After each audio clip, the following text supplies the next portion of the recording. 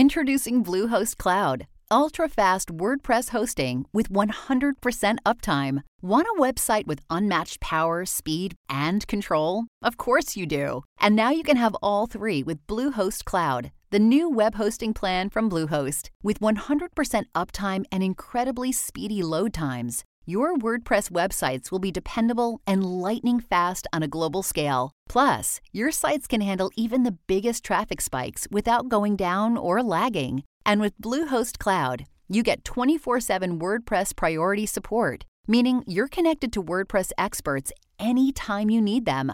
Not to mention, you automatically get daily backups and world-class security. So, what are you waiting for? Get Bluehost Cloud today by visiting Bluehost.com. That's Bluehost.com. X-Ray. This show is sponsored by Get Your Money Together Bootcamp, Oh My Dollar's immersive online course that covers step-by-step everything you need to know to craft your money plan, including instructional videos and worksheets. To sign up and get started conquering your money, head to bootcamp.ohmydollar.com. Use code PODCAST for 15% off. Welcome to Oh My Dollar, personal finance show with a dash of glitter. Dealing with money can be scary and stressful. Here we give practical, friendly advice about money that helps you tackle the financial overwhelm. I'm your host, Lillian Kerbake. Let's talk about money. Our first question comes from Delia, and Delia asks, how do you deal with financial peer pressure? My coworkers know that I'm on a tight budget, but they still give me grief when I try to ward off any attempts to eat out, like when I brought my own food. Or they try and convince me that a few dollars just isn't a big deal. It's just not getting through to them. Oh, this is a good question, Delia. I think the first answer is that it is none of their business. This is often one of the hardest parts for people when it comes to budgeting is not actually their own self-control levels. It's the amount of peer pressure that you have to engage in kind of willful disregard of the budget and consumerism. Yeah, or the quote unquote socially mandatory activities. Exactly. There's a couple, when it comes specifically to the instances of eating out for lunch, I did a couple things. One, I worked in when I really started aggressively budgeting and decided that I was just over the frustration of not planning my meals and not always packing a lunch for work.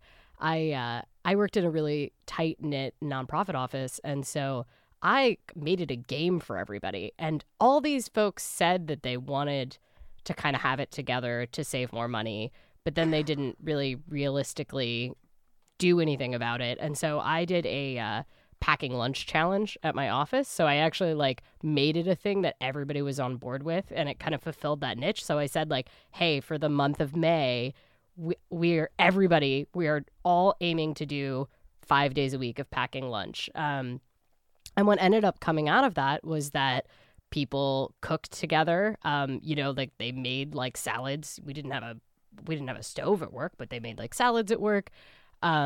People hung out in the, kind of makeshift cafeteria that we had and ate lunch together. And then when it was really nice outside, people didn't have to spend all this time hemming and hawing about which place we were going to walk to for lunch. We all just grabbed our lunch and walked across the street. Right. Go to some park or something. Parks are free. Parks are free. That's one way to do it, is to kind of bring them in on it. Most people want to save money and have this vague idea that they should probably stop eating out so often. But they don't actually feel like they have a way to do it. So bringing them in on it can be great. That doesn't work in every workplace, right? I worked in a really small, tight-knit office where people had relatively similar schedules. Another thing to do is to just say that you have other plans. Having other plans is a great way. You don't need to dive into the specifics of your budget or that you're saving money or you've got bigger goals than, eating Thai food for lunch every day. Or that your bag lunch is better than their stupid whole bowl. Yeah, exactly. You can just, you don't have to dive into it. You can just say that you have other plans. But a really easy thing to do is offer an alternative that says hey, I'm not up for it today, but tomorrow, do you want to bring your lunch and we can go to the park together? Or, hey, if you're going to the food carts, I can meet you and I can bring my lunch and we can all eat lunch together. Fulfilling that sort of social obligation without having it put undue financial pressure on you. The other thing is to just, kind of give up caring about that, because it turns out that a lot of times when people push back on this, it's because they know that they should probably stop eating out so often. But they don't want to see you kind of have better habits than them, because there's this kind of like jealousy combined with kind of like shame that factors into it. And you know, I got a lot of crap for never going out to eat lunch. But I made it very clear that you could always invite me to go walk with you to get a coffee. And I didn't, you know, necessarily buy a coffee every day, but I would always go on a walk. And what ended up happening is people stopped trying to invite me to go drive to go to Benihana for lunch, which I had no interest in doing. But they would invite me to walk with them for coffee every day. And I found that was like, one, a lot better for my budget, and two, fulfilled a lot of the same social obligations without also having to be really stressed out about overspending my budget. But last but not least, you know, I used to have coworkers give me crap when we would, you know, walk to a coffee meeting, and I'd be like, oh, I don't have any money left in my coffee budget, so I'm not going to get anything today. And they'd be like, but we just got paid yesterday. Like, you clearly you have it. And I'd be like, that money is allocated 2 months in the future. Like, right. That, it's a budget. Yeah. Like, I don't live up paycheck to paycheck. You know, I'm a couple months in the future. And they would give me crap about it, but then they would kind of be underlyingly envious. And that's actually how I started teaching workshops, is that my coworkers would maybe make fun of me publicly, and then they would quietly come to me and go like, what are your secrets? Like, but what do you mean by you allocated it 2 months in the future? How do you do that? Right. Well, that just sounds like some good positive role modeling. Yeah. Some of it is going to have to come from your own internal willpower, but feel free to use that peer pressure right back at them. Yeah. and use it for exactly what they're looking for, right? They're not looking for you to spend money needlessly. They're looking for social interaction or to get to know you better. So find ways to fulfill that need without necessarily hitting your own budget. This applies to friends outside of work too. There's plenty of ways to do this. You know, they're like, oh, you should come out of the bar and get trashed with us. It's like, why don't you come over to my house? Yeah. Beer's a lot cheaper here. You can get trash faster if that's your goal. A lot of listeners have been writing in asking for advice on how to save more money. Lillian, you said you have the secret to how to save money. What is it? Well, the simple answer is to spend less money. This is a thing that people ask all the time, and there's a reason that I don't spend a lot of time diving into money saving tips on this show. And that's because usually the people that are kind of asking for it aren't tracking their expenses yet. And they're looking for kind of a quick fix. And that isn't to say that there aren't some really concrete, great ways to save money. You know, batch cooking, meal planning, shopping for lowest fares, you know, travel hacking if you're into that. Like, there's plenty of ways. Bulk groceries. There's lots of ways to save money. But the fact of the matter is that almost everyone I know, regardless of income level, they have a pretty good idea of what they spend money on that they shouldn't be spending money on. Like, most people know, but they want someone to tell them that there's an easier way, right? They want to kind of think like, oh, there's a super hack that I can do that won't require any pain or work or diligence on my part. Just increase cash flow, yeah. Yeah, I mean, that's part of the answer, right? Like, if you want to increase that gap between what you earn and what you spend, one of the ways is to not increase what you spend, but increase your income. That's great. But like, if you're talking about how do I lower expenses, the fact of the matter, the first step is to track your expenses. If you don't know what you're spending, you're not going to be able to figure out what categories to cut. And I mean this. So I know I harp on this all the time on the show. Wait, so you're saying to make a budget? I am saying to make a budget. And the budget has to be grounded in reality, right? I have people that are like, I'm going to spend $50 a month on groceries. And when last month they spent $500, and they don't know that because they didn't sit down and total it up. And so to not ground your budget in reality is going to set you up for failure, and you're going to hate the budget, and then it's not going to work. But it's not just budgeting, right? Like, it's like actually having a clear grasp on what you're spending. And so if you're like, oh my God, I can't wait, I want to save money right now, but I need to track my expenses first, fine. Like, print out your bank statement from last month, go through with a pencil and with a fine-tooth comb and look at every expense and figure out if it falls into an essential category. If it does, put an E next to it. Figure out if it falls into something that you think you could be getting for cheaper or that maybe you could cut back on, and then put an S next to it, and then find stuff that is just flat out unnecessary, where you're like, yeah, I probably shouldn't have spent that money. And that's stuff that you're probably going to know it because you probably didn't feel that great a couple days after you bought it. Like maybe it felt really great at the time that you bought it, and then like a couple days you're like, oh, really? A novelty lamp. Yeah, I spent that money on that thing. And then put a U next to those. And there you go. You've got your 3 categories. And, even when I was making like far below minimum wage and working a bunch of jobs, I still knew where I could cut my expenses. Like most of us know. There may be a situation where your income and your expenses are super tight and you're like, everything is a necessary expense and there's no way to cut it.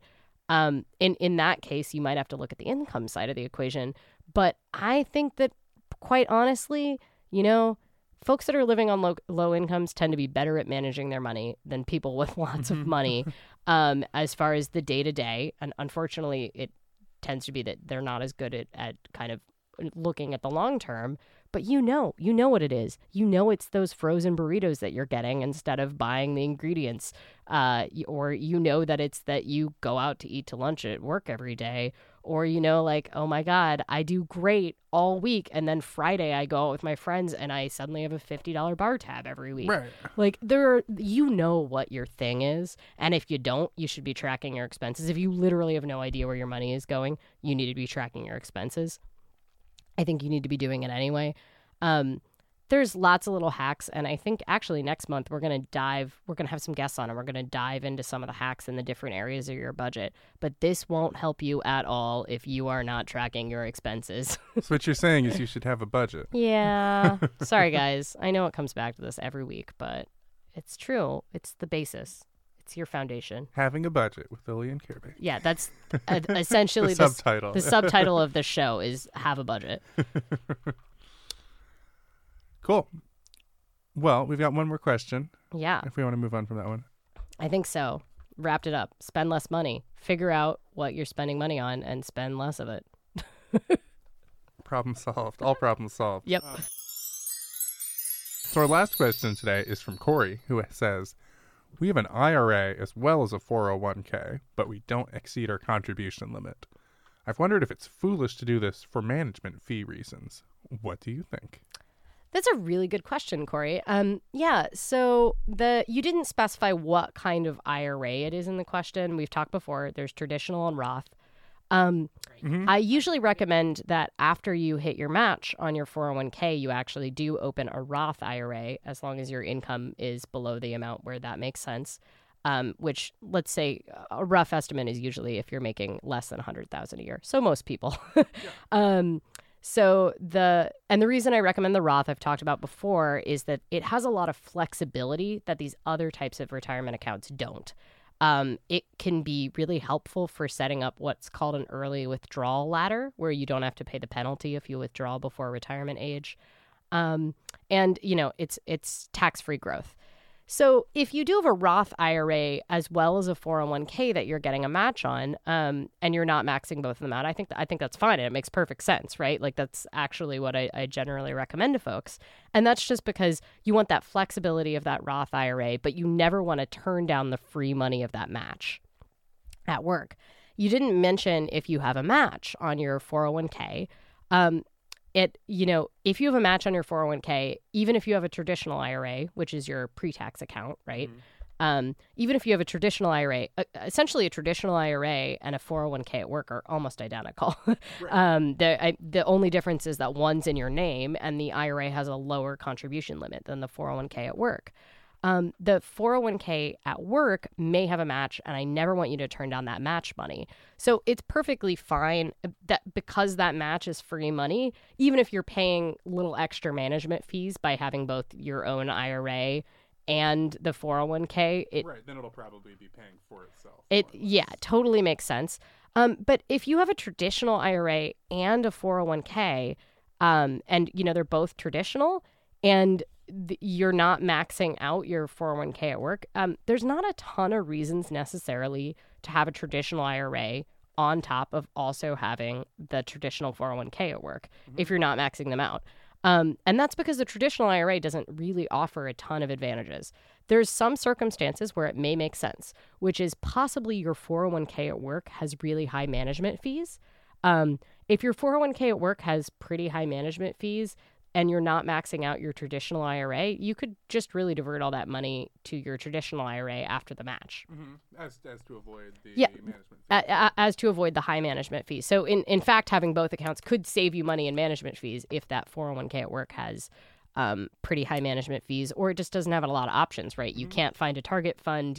Everything is high expense ratios. We've talked about this in the past on the show. So maybe you don't like the options in your work 401k. You don't have a lot of choice in those. So that could be one of the reasons.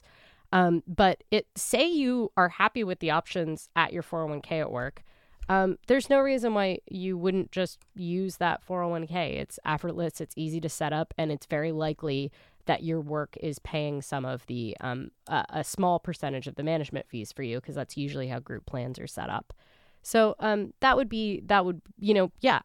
think your instinct is right. If the accounts are doing the exact same thing for you, like essentially they're both pre-tax money, they're both a traditional 401k and a traditional IRA. There's probably not a ton of reasons to have both if they have similar management fees. One last thing I wanted to say before we outro, I don't think I've ever done this before, but I wanted to recommend a book. I was telling Will this, I haven't stayed up reading a book past my bedtime in years. And of course, of all books, it was a wonky book about cash flow management for business. Naturally. But it is called Profit First, and it's by Mike Michalowicz. And it's Profit First, transform your business from a cash-eating monster to a money-making machine. And the reason I think it's really great is it turns the traditional accounting practice of what's called GAAP on its head. And, if you don't own a business, this won't be super interesting to you. But if you're a freelancer or a small business, I think it's a really great way, because a lot of the things I recommend with budgeting, like syncing funds and hiding accounts from yourself and all of those sorts of things, are built into the system. And it's an easy read. He cracks lots of jokes and everything. It's probably like the funniest accounting book you'll read. But I think it was... I have not seen anything like this as far as a business book, and I think it is probably most valuable to folks that are like artists or freelancers and are kind of in that place where they feel like they're working for their business as opposed to their business working for them. I feel like it's a good way to kind of break that cycle, because, you could just have a real job and be less stressed out, but you chose to have a business, so you might as well have it work for you. Cool. Yeah. Awesome. So you should put a link up to that on your website. I'll put a link in the show notes too. I thought it would be great to end the show on a money win, which is a thing we've been doing more and more. But Jesse, who is someone I know in person, he unfortunately had his car broken into and had his laptop stolen out of it. Yuck. And he had gone for kind of the minimum coverage on his car insurance, so they didn't cover the laptop, they didn't cover property in it. And we were chatting, and he's really bummed. He works in tech, so it's a lot of money, and he's mostly between jobs right now. So he was not super happy about having to spend $2,000 to replace his computer. And I was like, "Hey, you have renter's insurance, don't you?" And he was like, "Oh yeah, but it was in my car. It wasn't in my house." And I mentioned that renter's insurance often covers your property outside of your house. Really? Yeah, it's general, similar to homeowners insurance. It's often general property insurance. And the main reason I have my renter's insurance is because of my bike, actually. It usually covers your bike when it gets stolen. I've been totally bad about getting renter's insurance, but it's cheap, man. It's like no, I didn't realize it covered my bike. That's great. It's like $10 to $11 a month usually. More than my bike costs. Yeah, and it's it's good also because a lot of people think that if their rental burns down, their landlord will cover it, but legally that won't be true at all. So if all of your property burns up in a fire, no one will give you money unless you have renter's insurance, because legally your landlord can't insure your property because they don't have an interest in your property.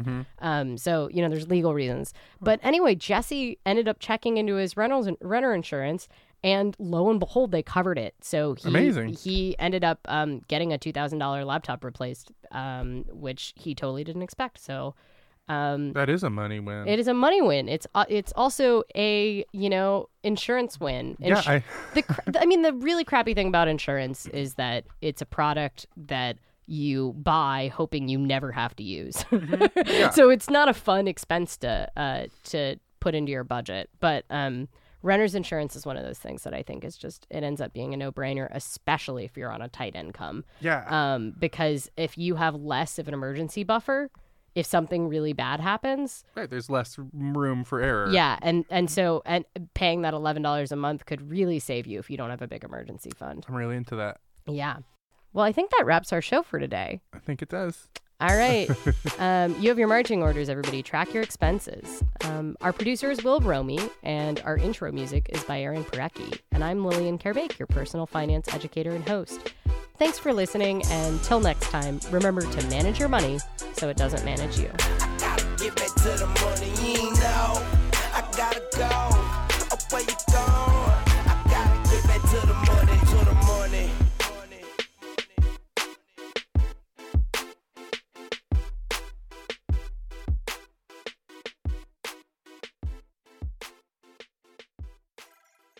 This is the story of the one. As head of maintenance at a concert hall, he knows the show must always go on. That's why he works behind the scenes, ensuring every light is working, the HVAC is humming, and his facility shines. With Grainger's supplies and solutions for every challenge he faces, plus 24/7 customer support, his venue never misses a beat. Call quickgrainger.com or just stop by. Grainger, for the ones who get it done.